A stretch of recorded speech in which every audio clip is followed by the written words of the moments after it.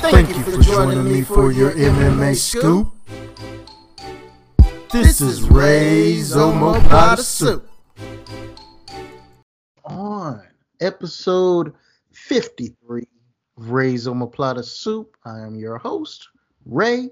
You can catch all my shenanigans on Twitter at Darce_smokes. And you guys know my shtick. I'm bringing you guys the hottest guests from MMA Twitter that I can find. And this day is no different. I got a real nice one for you guys. Ashwin from Fight Forcaster. What's up, bro? What's up, bro? Glad to see that we can do this again, given how the last one went. Yeah. So for people listening to this is actually the second time me and Ashwin are talking today.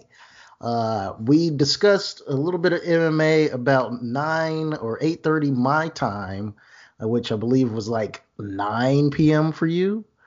Yeah. And for whatever reason, technical difficulties occurred. But you know what? We are two very strong-minded individuals, and we're going to bring you guys the content you need. Yeah. And speaking of content, you just dropped the app. Tell us about that app, Ashwin. Yeah. So as I was talking about the app the last time, it's an app for making MMA picks. And what's special about the app compared to the other apps on which you can make the MMA picks is that you get a little bit of nuance in this. So while on the one hand you have let me lead with an example. So if you got like a Whitaker fan versus a Till fan for this weekend's main event, and a lot of people are going to be cheering for Whitaker and a lot of people are going to be cheering for Till, and the hardcore stands are going to say, oh yeah, 100% my guy's going to win. A super hardcore fan is going to say, oh yeah, 100% my guy's going to win in the first round by a knockout. But most people are a little bit more nuanced than that. So they'd say something like, yeah, I think there's a 70% chance that Whitaker's going to win, but Till's a great striker, and I can give him a 30% chance of winning. Mm-hmm. So it helps record these nuances, and if you give a 30% chance to the other fighter or the guy you don't like or the person whom you think is an underdog, and in the event that underdog eventually does win, you get points for those 30%. The more weight you actually give to the outcome that occurs, the more points you get. That's the principle. Yeah. No, yeah, that's a really awesome app. I just tried it out this past weekend for the Davison Figueiredo match versus Joseph Benavidez, and that was a very unique experience. Like you said, you get a certain percentage you could put on, like submission in a third round or TKO in the second on each guys, and I could see how you could really benefit from having all those decisions or choices to make when you're making your picks.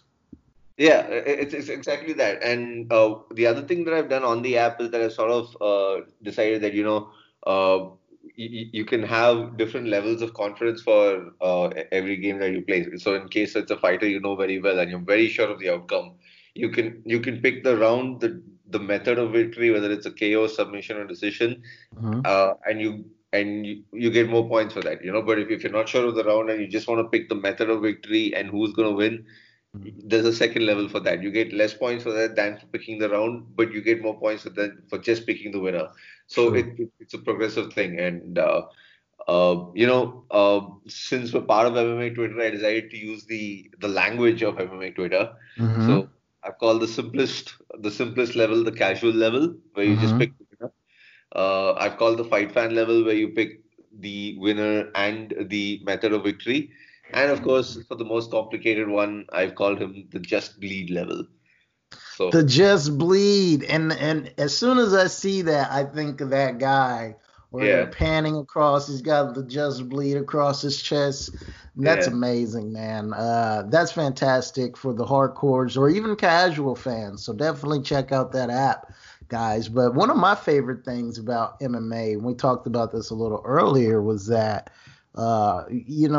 we have this love for this sport or this event, this spectacle that brings us all together from all different places across the earth. I mean, I was actually just flipping through my podcast, and I see that I have listeners from Poland, Brazil, Denmark, France, Pakistan, Ireland, Australia, India, Canada, you name it. I mean, clear almost every state in the United States.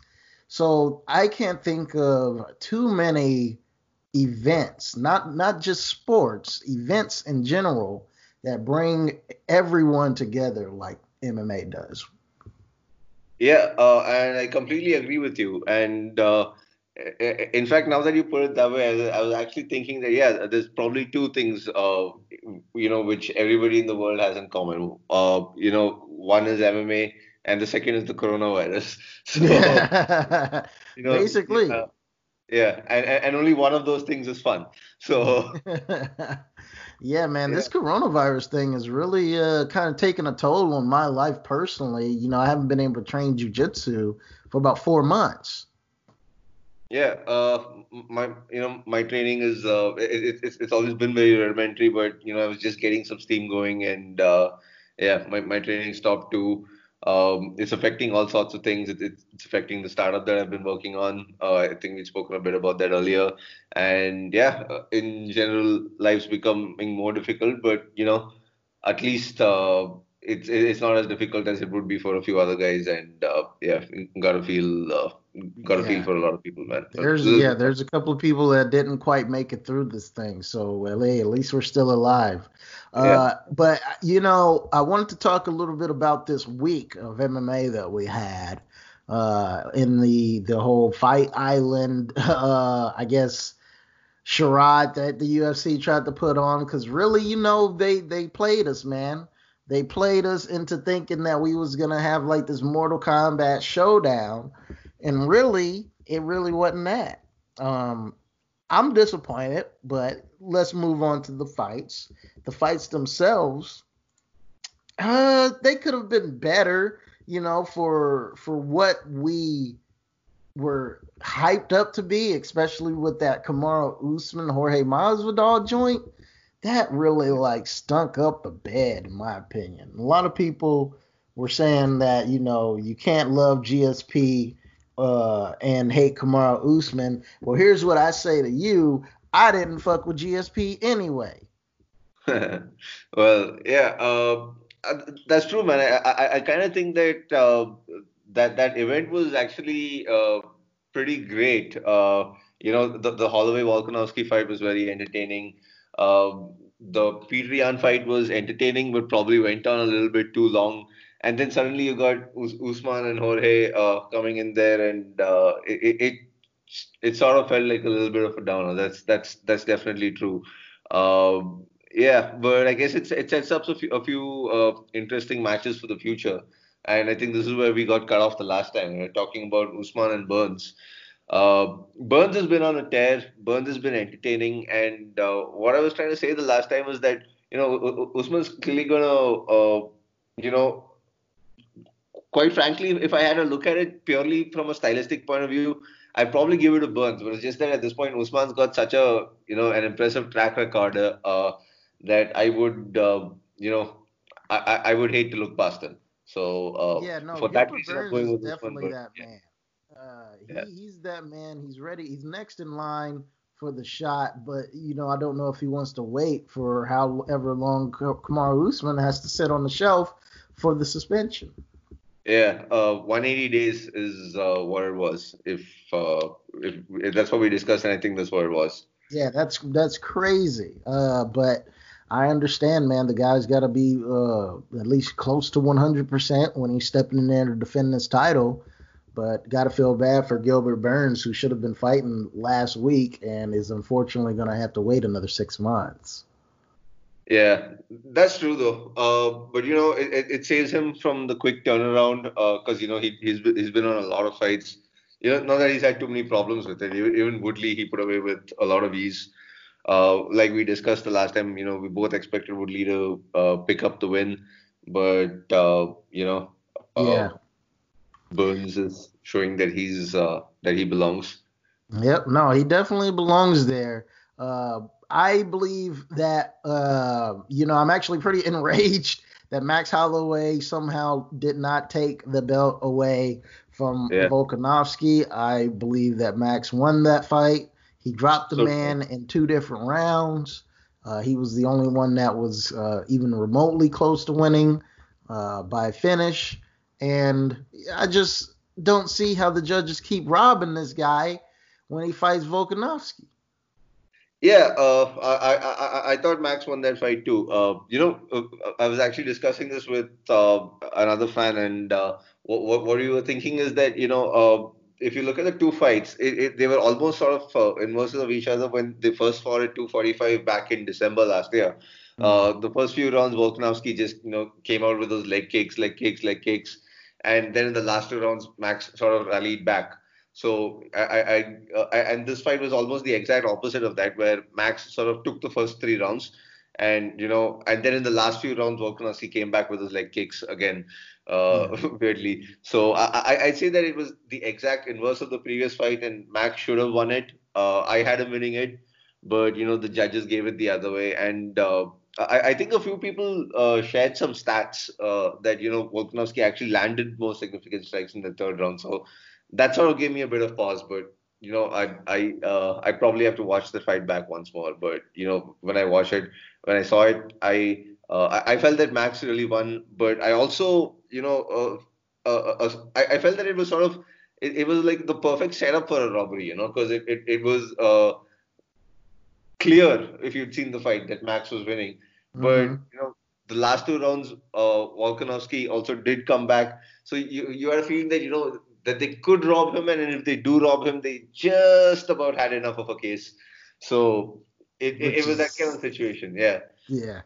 Well, that was my biggest takeaway from that, and I'll pretty much die on that hill that Max won those fights. And if they do decide to go ahead and give him that third match, which I think that that's still on the table, because Dana White even said that he thought that Max won that. So it Yeah. is what it is. Max will be back. People are writing him off, and I'm pretty upset about that. Yeah, they shouldn't be writing him off, man. Like Uh, he's fought nothing but the best, and yeah. Uh, from a fan perspective, I'd probably like to see him fight somebody else, though, because I don't want to see him fight Volkov for a third time. I just want to see him fight somebody else, but then I also want him to have the title because he deserves it. So it's a bit of True. a dilemma that way. Yeah, so we also had a fight night in the middle of the week on Wednesday, which, kind of threw off my sleep schedule. I don't like having my whole evenings taken away from me. I think that the UFC could benefit from hosting just like 5 or 6 fights on one card instead of 13 of them motherfuckers. Yeah, for sure, for sure. Yeah. Uh, there is something to be said, man. And we discussed this the last time as well that, it's an early morning get up for me, usually 2:30 to 4:30 anytime. That's when the early prelims begin. And yeah, and then it's like 7 hours straight, and then you walk around groggy for the rest of the day. I'm used to doing that on Sundays, but doing that in the middle of the week sort of threw off my timing too. It really kills you, and I think that the UFC during this particular time, during the time where everyone's kind of at home, there's not really any sports right now, they could afford to try something different, to try to put on shows with that aren't like 6 hours. But that's just me. But we got fights on Wednesday. And my biggest takeaway from that evening was two things. I actually took away two things. Uh, Liana Jojua is pretty good. I took that away, and she looks exactly like Nadia Kasim, so we'll just throw that in there. And Calvin Cater is actually pretty legit. Yeah, yeah. Kato's legit. He's, you know, uh, I don't want to call him one-dimensional, but the thing is that his boxing is clearly his biggest asset and, by far his biggest strength. So it's going to be interesting to see how people game plan around that. Uh, there really isn't. I'd say the perfect counter to somebody like Calvin Cater would be a super like a Khabib type guy. Somebody who just gets you down and never allows Well, you we to. saw what happened when he fought Zabit. I mean, even though, a lot of people say, what if it was 5 rounds? Okay, I get it. But still, early on, when Zabit was even mixing up a little bit of sneaky grappling, like you said, he kind of struggled a little bit. Took him a Yeah, bit to find his groove. yeah.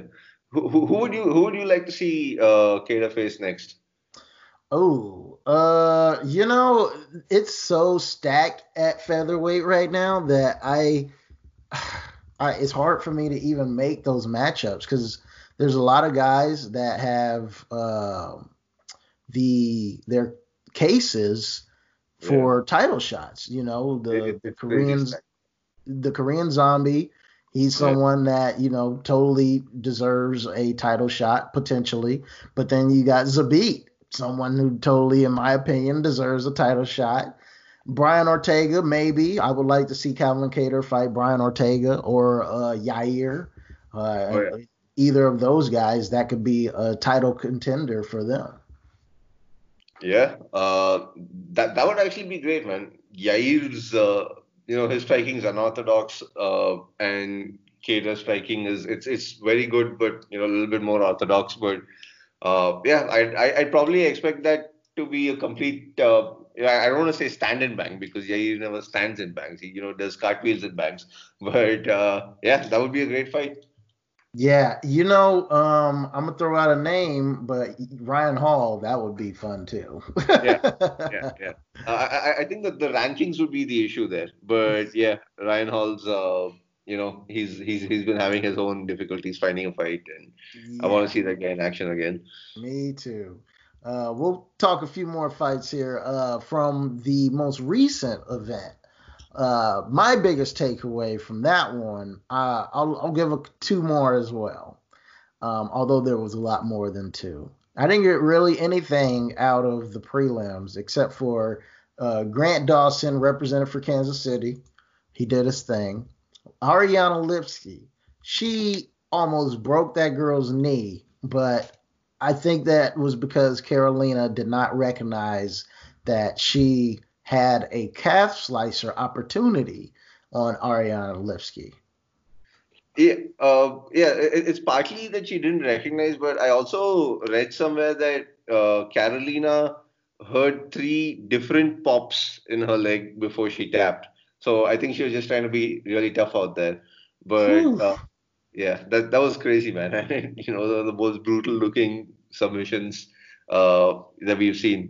It may be submission of the year. I don't know if we're overlooking something here. Mm, I I just think said. we got a Bryce Mitchell twister this year already, didn't we? Or no?